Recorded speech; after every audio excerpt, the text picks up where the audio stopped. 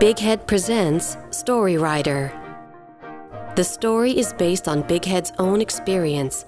Narration by Ilana Labarine.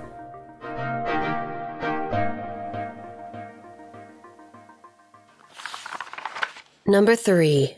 A Night That Does Not Dawn. Quit Scam. After waking up from the nightmare of last night's shutdown and 136 views, Misaki turned on his computer, which he did on his usual morning routine. He fearfully went to the original song page that he had uploaded. 138 views. Comments, 4. No matter how many times he hit the reload button, the numbers didn't even tick. If I go to bed again, will I wake up from this nightmare? There's often a song that says, "There's no rain that doesn't stop, there's no night that doesn't dawn," but this does not apply to Misaki's life. The regrets of yesterday remain today. Today, he is reminded of the things he left undone yesterday. Oh, how could I have made such a mistake? Oh, why didn't I say it back then? Why do I have to say that?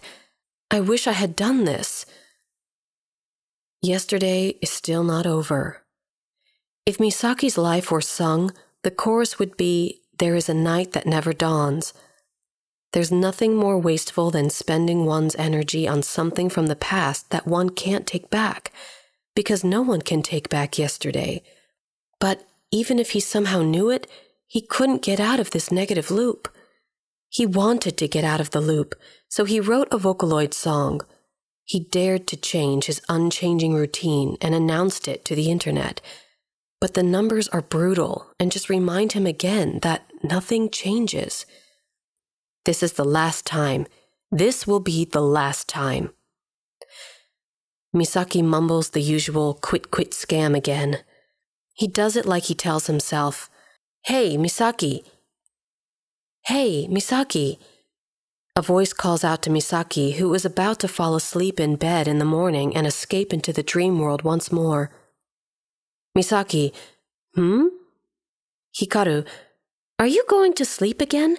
I've got a drinking party after work today. Misaki, yeah. Hikaru, there's lunch and dinner in the fridge, so you can heat them up and eat them. Misaki,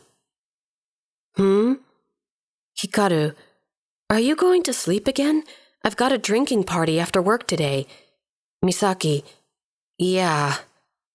Hikaru, there's lunch and dinner in the fridge, so you can heat them up and eat them.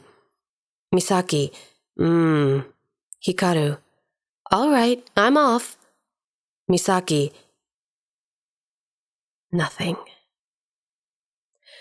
Her sound disappeared from the room at the same time that the sound of locking the door disappeared. When her cheerfulness disappears from the room, he feels just a little bit lonely. She prepares not only breakfast, but also lunch and dinner before going to work. Hikaru is like a mother to Misaki, but she is his live-in girlfriend. Hikaru leaves the house briskly as she did this morning. Hikaru is brisk and cheerful without complaining about Misaki's lazy life. She doesn't blame Misaki, even if he fakes illness, but she takes care of his body. Hikaru has been encouraging him with a smile, even when he has become disgusted with his favorite music and becoming whiny. She is an irreplaceable presence for Misaki, who has an up-and-down artist temperament. Without her support, he wouldn't have been able to continue his music as far as he has. And yet, still, Misaki mumbles to himself, "Why don't you tell me to quit music?"